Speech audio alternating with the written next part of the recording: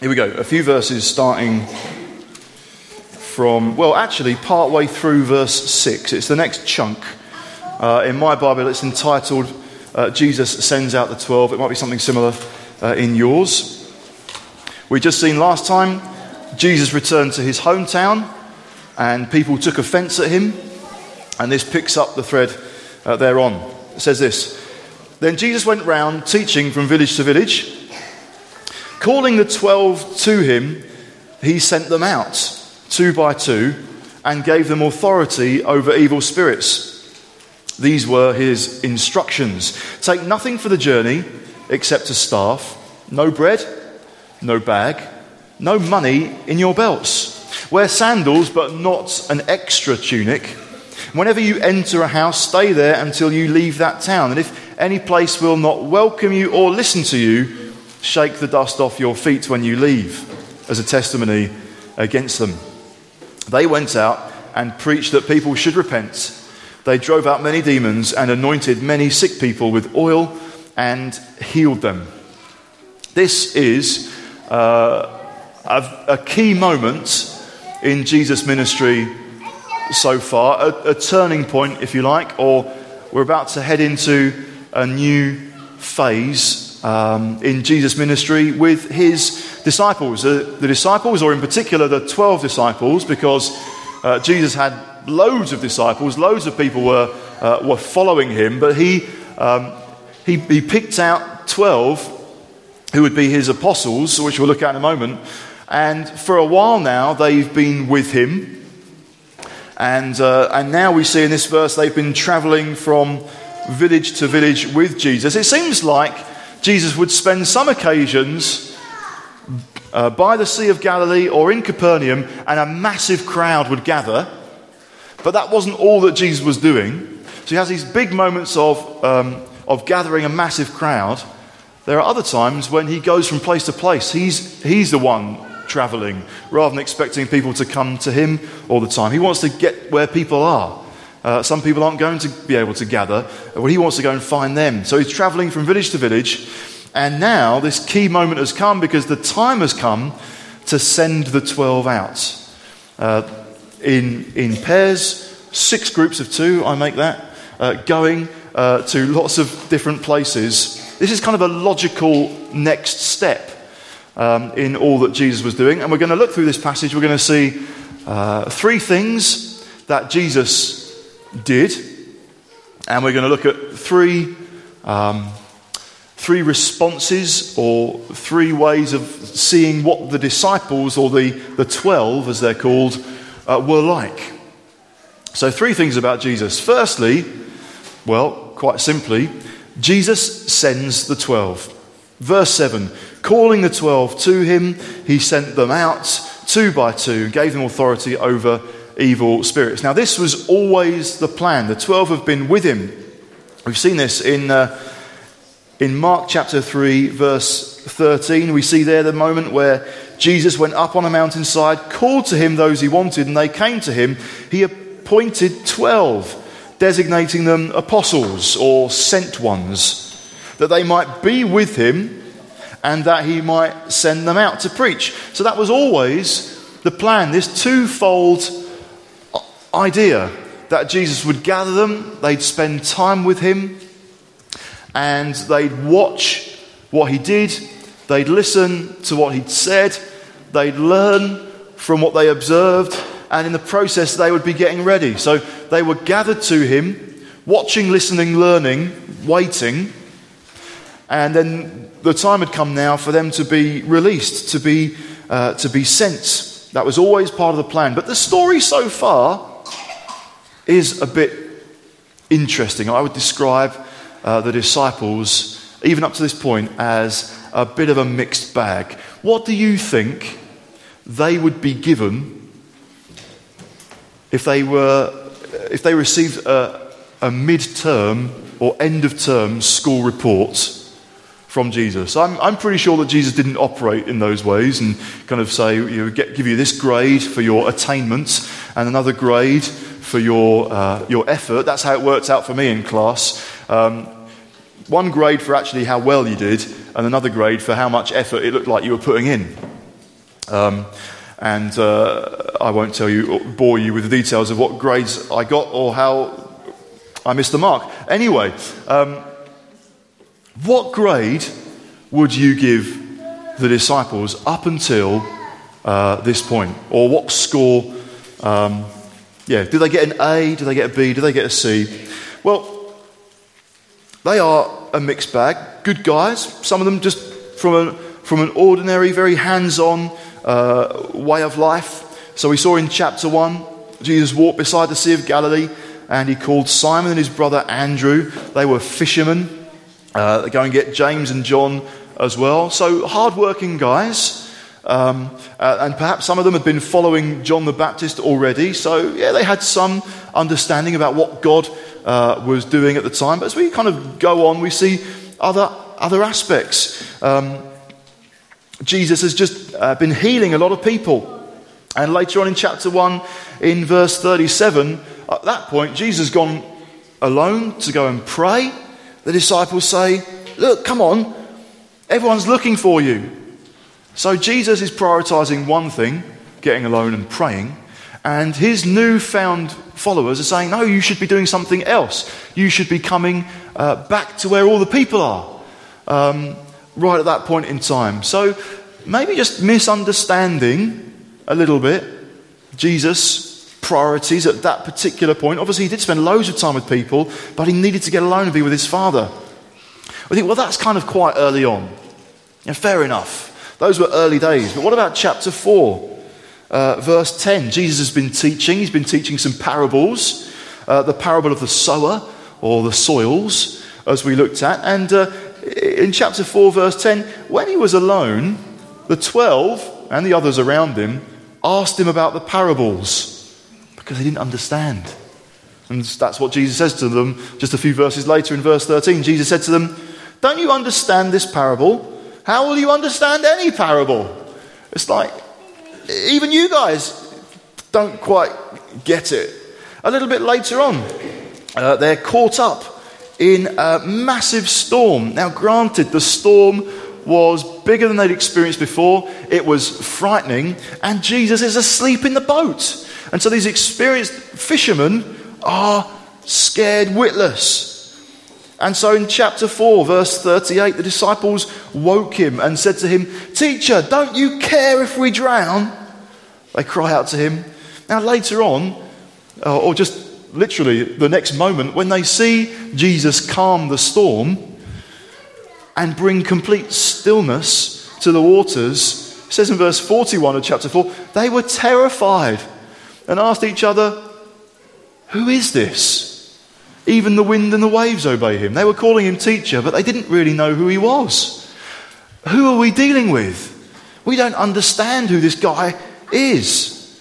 And we could probably go further on as well, and looking at what happened in chapter 5 and verse 31. Someone reaches out and touches Jesus' cloak in order to be healed. Jesus doesn't know who that person is or what's happened, but he knows that power's gone out of him. Someone's touched me, Jesus says. Well, the disciples, really supernaturally aware at this point. Well, you see the people crowding against you in chapter 5, verse 31. And yet you can ask, who touched me? Oh, come on, Jesus, be real. What are you going on about? And that's only in the previous chapter. So what grade would you give the disciples for their understanding? Did they understand Jesus' message? Well, I'm not giving them an A. What would you like to give them? You may call out at this point. C minus? C plus? Anyone else? Okay, kind of D. Right, okay. Who knows? I don't think Jesus... Anyway, let's move on because we'll waste time. I don't think they understood his message. I'm not sure they understood his methods. I don't think they understood his might, his power. And I don't think they understood, I think it's pretty clear they didn't understand yet, that he was the Messiah, or what it meant that he was the Messiah. So do you think that they were ready to be sent out? Do you think that they felt ready? Now, actually, some of them may have done. Peter, for example, may have felt ready. Always ready to kind of put his foot in it and take the next step in that way. So some might have felt bold and courageous, but time would reveal they didn't understand it all. Others might have felt timid. Maybe they understood a bit more than the bold, courageous ones. But actually, they don't yet look trained up. They don't yet look Christ-like to every extent. Are we ready? Are we ever ready? Do we ever feel ready for what God has called us to in his commission to be involved on this planet in making disciples of people who don't yet know him? Do we feel ready to share our faith? Do we feel ready to pray for the sick? Do we feel ready for a new way of serving within the church or outside? It's not all about what happens in a room like this. The disciples didn't look ready to me. One commentator says the time of initial teaching is over. Now, despite all their limitations, they are to put into practice what they've understood by telling others. We live in such a performance-driven society where we can just think that actually you've got to make the grade first. You've got to become kind of outstanding in your field, and then you can go. Then you can do. Then it's okay for someone to kind of really put their hand on you and put their mark on you. Say, you've made it, you've qualified. We want you to go and share what you've understood. So if a school is visited by Ofsted and the school is given the grade outstanding. This happened to the primary school that we're at. I don't actually go to it personally, but the family school that we're kind of connected to, school that we're connected to as a family, got that grade recently. Brilliant. And they were encouraged, well, perhaps now you can explore international links. Because you've really made it, you've got something to share. So that's something that you could develop. I had a classmate at school, and he's very unassuming, but he happened to be a world expert in his particular martial art. And prize giving got really interesting when he got up onto the stage to demonstrate what he could do. It's a little bit weird to know that somebody in your class could do that and actually went over to the Czech Republic to train the police in how to restrain and arrest people better. It's like, you what? This is madness. But you're outstanding, you're an expert, you've done really well, you've got the top grade, and so you can go because you're ready, and you've kind of got something that's worth sharing. And we can kind of project that onto God's kingdom and say, well, you can go when you're fully trained up. I need to be more trained, I need to have more understanding. Well, is that what it is to be in God's kingdom? I don't think it is. I don't think God is necessarily as interested as we are in how ready we feel. We don't have to be outstanding or great or experts, but available to be used however God sees fit. These guys were being sent to represent Jesus, to go to a village and represent Jesus' message and his mission, even to demonstrate his might, because they'd be involved in praying for people, which we'll look at a little bit later as well. Making disciples is what we're also called to. Now, you think, well, did Moses feel ready? Did Esther feel ready? Did Isaiah feel ready? Isaiah was utterly ruined. Isaiah, when he encountered God, and if you like, was sent by God with a message from him to share with others, I don't think he felt ready. And for some reason, Isaiah has disappeared. So perhaps it could just go up on the screen, and we'll have Isaiah chapter 6 and verse 8 or thereabouts.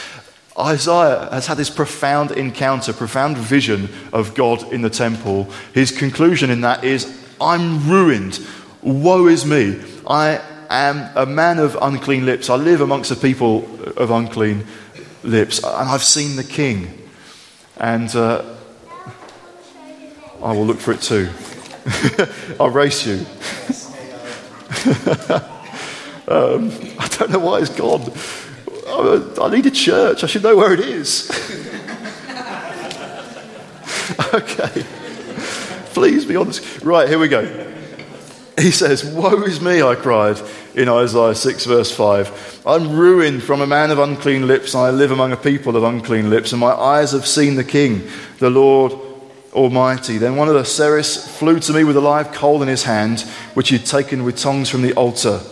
With it he touched my mouth and said, "See, this has touched your lips, your guilt is taken away, and your sin is atoned for." Then I heard a voice of the Lord saying, "Whom shall I send? And who will go for us?" I'm trying to find an expert, trying to find someone fully trained up. Is he? Having been utterly ruined by God, having God deal with his sin, Isaiah says, here am I, send me. Isaiah made himself available. I don't know exactly what's going to be involved, but yes is the answer. How you see fit, use me. So Jesus sends the 12. The disciples, whether they're ready or not, actually make themselves available and say yes. And that's God's call on our life too. Making ourselves available rather than waiting to feel ready. What else does Jesus do? He instructs the 12. We see this in the following verses. Firstly, he kind of instructs them in what to do and or what to take and what not to take. Verses 8 and 9. And then in verses 10 and 11, how to behave and how not to behave. So we can see, we might just focus on what they're to take. Well, not very much. They are allowed simply to take a staff, the clothes on their back, and the sandals on their feet. Jesus says, don't take any bread. Don't take anything to eat. Don't take any bag or any money. Don't take anything by which you can acquire other stuff. You're just to go simply and to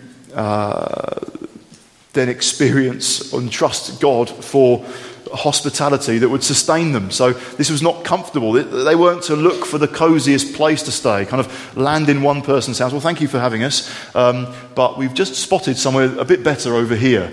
It's like going from the Premier Inn to the Hilton, and it's been so nice, but now we're staying in the same village, but we're going to have a more comfortable experience elsewhere. Well, that wasn't what they were called to at all, nor would they even be welcomed in every place. For the disciples, then, going from village to village, they had no obvious, visible means of support. Now, sometimes, in things like sports relief or other charitable organisations and causes, a celebrity undertakes an absolutely epic challenge. So, for sports relief, in 2006, David Walliams swam the English Channel. He'd never done that before.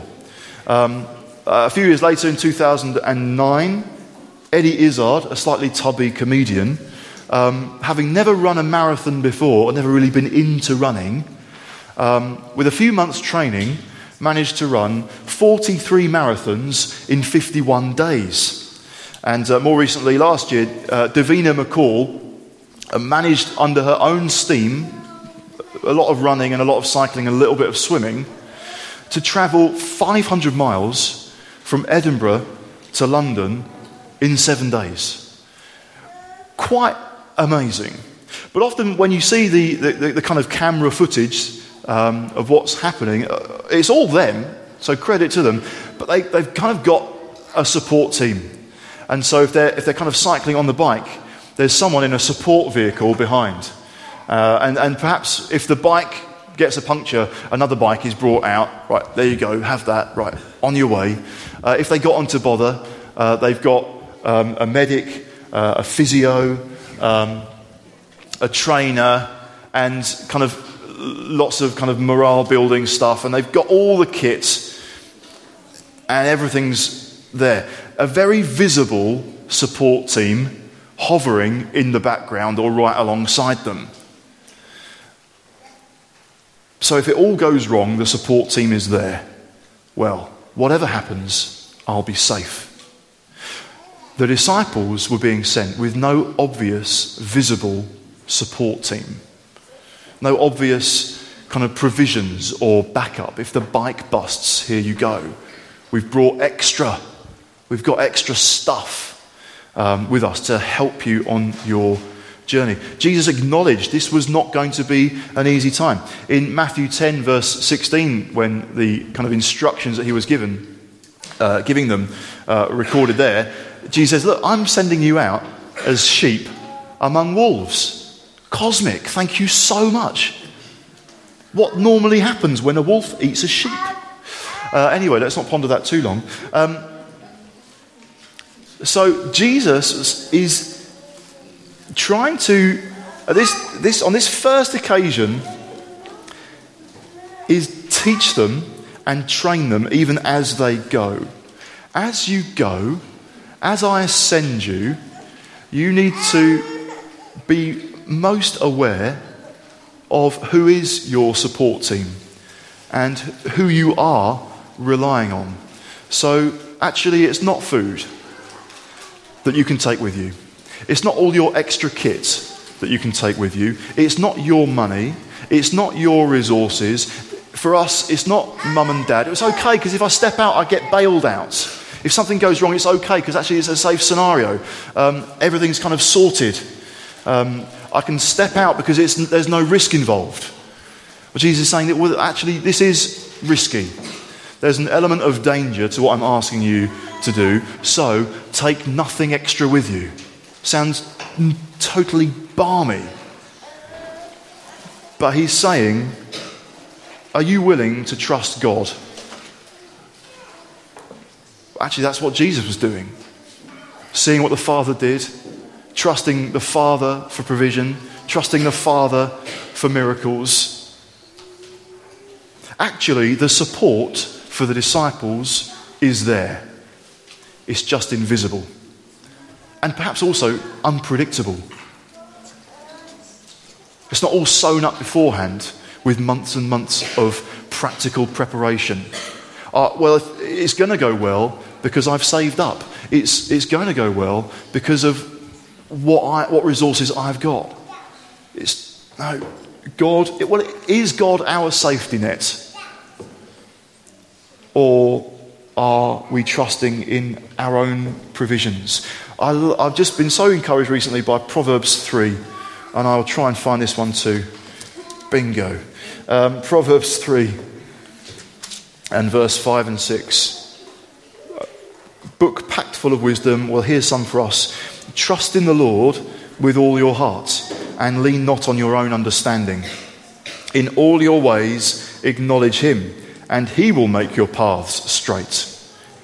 Now, I wonder if for the disciples the path wasn't straight, but as they walked, as they obeyed, as they went, they encountered God's help, God's support, God making the way clear. What are we leaning on? The proverb there is saying, trust in the Lord with all your heart. Don't lean on your own understanding. We're to lean on God with all our hearts. He's our support. He's our safety net, if you like. So Jesus sends the 12. Jesus instructs the 12. And what can we say of the disciples? The disciples, whilst they have limited understanding, not only make themselves available, they are willing to trust. What's going to happen? They're going to go from village to village to village. If something doesn't work out well in one village, they're to leave it and go find another one. The only way was forward in that sense, rather than kind of a retreat back to safety. No, we're going to trust God to provide what we need as we move forward, rather than as we shrink back. Time for consolidating is, well, that's moved on. This is a time for learning by doing and by going. What does Jesus also do? Thirdly, Jesus does provide. Jesus does equip. He equips the 12. He provides for the 12. Now, we may have been thinking, well, okay, but we've just looked at all the things that Jesus said, well, you can't take. Is he just mean? No. Here's what Jesus did give the 12 as he sent them out. Here's what they did receive, what they did need. A couple of things. Firstly, we're told authority. Again, jumping back to verse 7. Calling the 12 to him, he sent them out 2 by 2 and gave them authority over evil spirits. That's what they would need. As though Jesus was saying, I recognize you as my apostles, therefore evil spirits will recognize me in what you're doing and saying. I'm putting my mark on you. You can carry my badge, if you like, as you go from place to place. He delegated authority to them. He was sending them and equipping them to do what he'd asked them to do. Secondly, what did he also provide?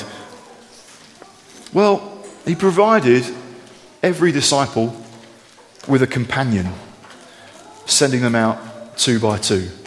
Have a look at some more scripture I will struggle to find. Ecclesiastes and chapter 4, verse 9. 2 are better than 1 because they have a good return for their work. If one falls down, his friend can help him up.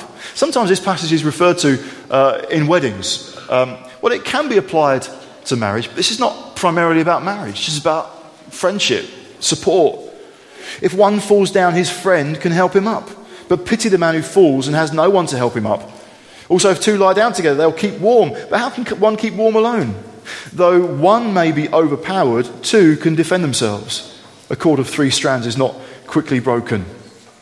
So that's what we're seeing there in Ecclesiastes. We're kind of seeing demonstrated here in Jesus' ministry amongst his 12 apostles. I'm sending you out 2 by 2 because as you go from place to place, there'll be occasions when you'll feel downbeat and discouraged, or at least one of you will.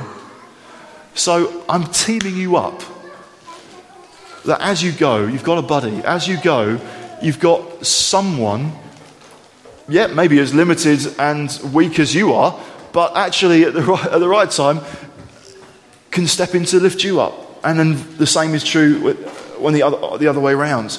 You're encouraging them. You can spur one another on. That's what they would need. Authority from God and a friend. Not going it alone, not being a lone ranger. Here's a question then. Did they always get it right? Were they always completely spot on? Well, from this text anyway, I'm not sure that we can actually say. But from what we've seen of the disciples so far, we can think that it's probably unlikely that they did brilliantly in every village. Are we brilliant at something the very first time we do it? The very first time we try? It's more likely that, our confidence might grow, but it will grow over time. Initially, you think, a bit nervous about this, a bit unsure. So, they weren't perfect. They weren't outstanding. They weren't experts. In the future, we're going to continue to see that there'll be occasions where they still misunderstand.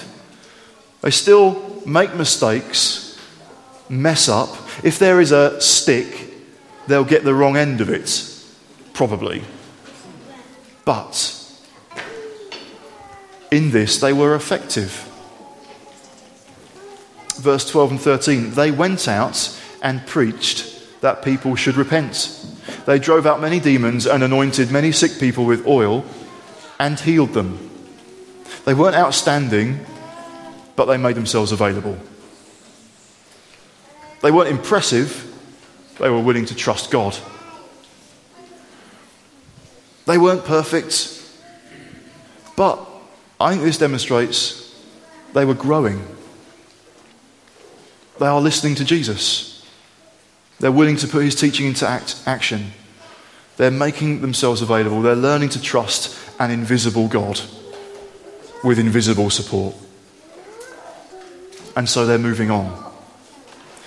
So it's a key moment for Jesus, a key moment for these 12 people.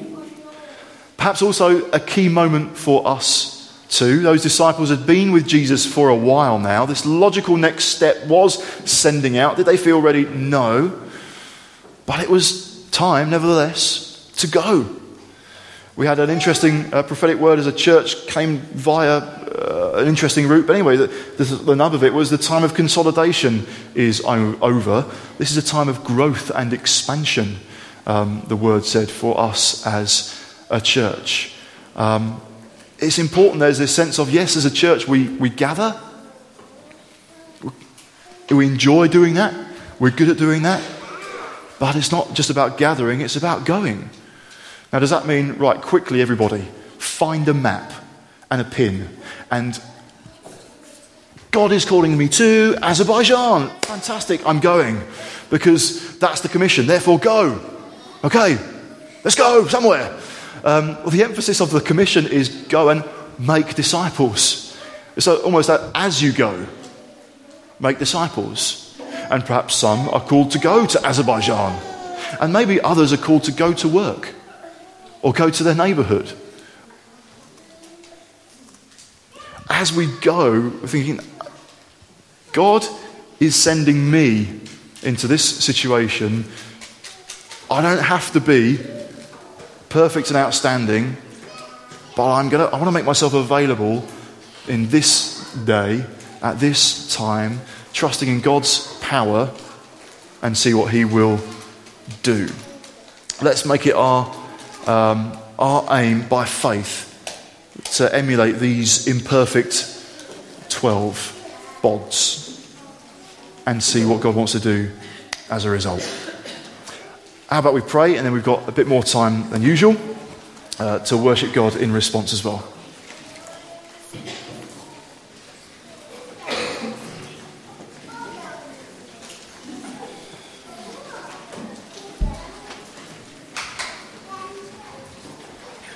Thank you, Lord God, that in your kingdom you do want to, it is your purpose to release and to send. You weren't merely interested in gathering a crowd, but in releasing and equipping people to serve you out there, from village to village, from place to place, to the ends of the earth and the nations. You would release disciples. And I thank you, Father, that we have even greater reason to make ourselves available and to trust you, because now you make your presence available by the Holy Spirit, who we're hearing like this waterfall over us, but also landing in us and flowing through us, that we have a God who says, I'm with you, I will be with you. In moments as you step out and you begin to speak, I will then give you words. When you take a step, I will kind of enable you to take more. Lord Jesus, thank you, God, that we have one who does know what's around the next corner, who does know what we'll encounter, and who is holding us in his hands. Lord Jesus, you've not called us to live by sight, by what we perceive with our own senses, to live by our own energy and resources necessarily, but to trust in yours. You're good, you're not cruel. If you send, then we can trust that you'll equip and accompany us. And I thank you, Lord God, you've made us to be part of a body of people that whoever we are, whatever our age, whatever our status, whatever kind of occupies us throughout the week, Lord, you've knitted us together that we might know companionship and support and friendship one with another, to spur one another on towards love and good deeds. And so, Father, if you're saying to us as a church, the time of consolidating, the time of, if you like, just gathering, has kind of come to its conclusion. There'll be times of gathering, but there's a new emphasis now on going. Then, Father, that's what we're up for. Lord, I don't feel particularly ready, but this reveals you know what's best in terms of timing, and you give us all that we need. So, Father God, we're going to trust you. We're going to follow you. And we're going to learn and grow and become more like you as we go. And maybe our eyes, the eyes of our hearts, will be open to understand more that you've given us as we take steps of faith to put into practice what we have already understood. Father God, I pray, come upon us, Lord Jesus. Thank you for all the encouragements recently, different ones about answered prayer, different conversations and sharing faith, and people being people that we know and care about, being woken to the goodness of God and your good news. Lord Jesus, we pray that sprinkling of encouragement just become a deluge, if you like, as we take steps, Lord God. Thank you, Lord. Amen. Why don't we stand and sing together?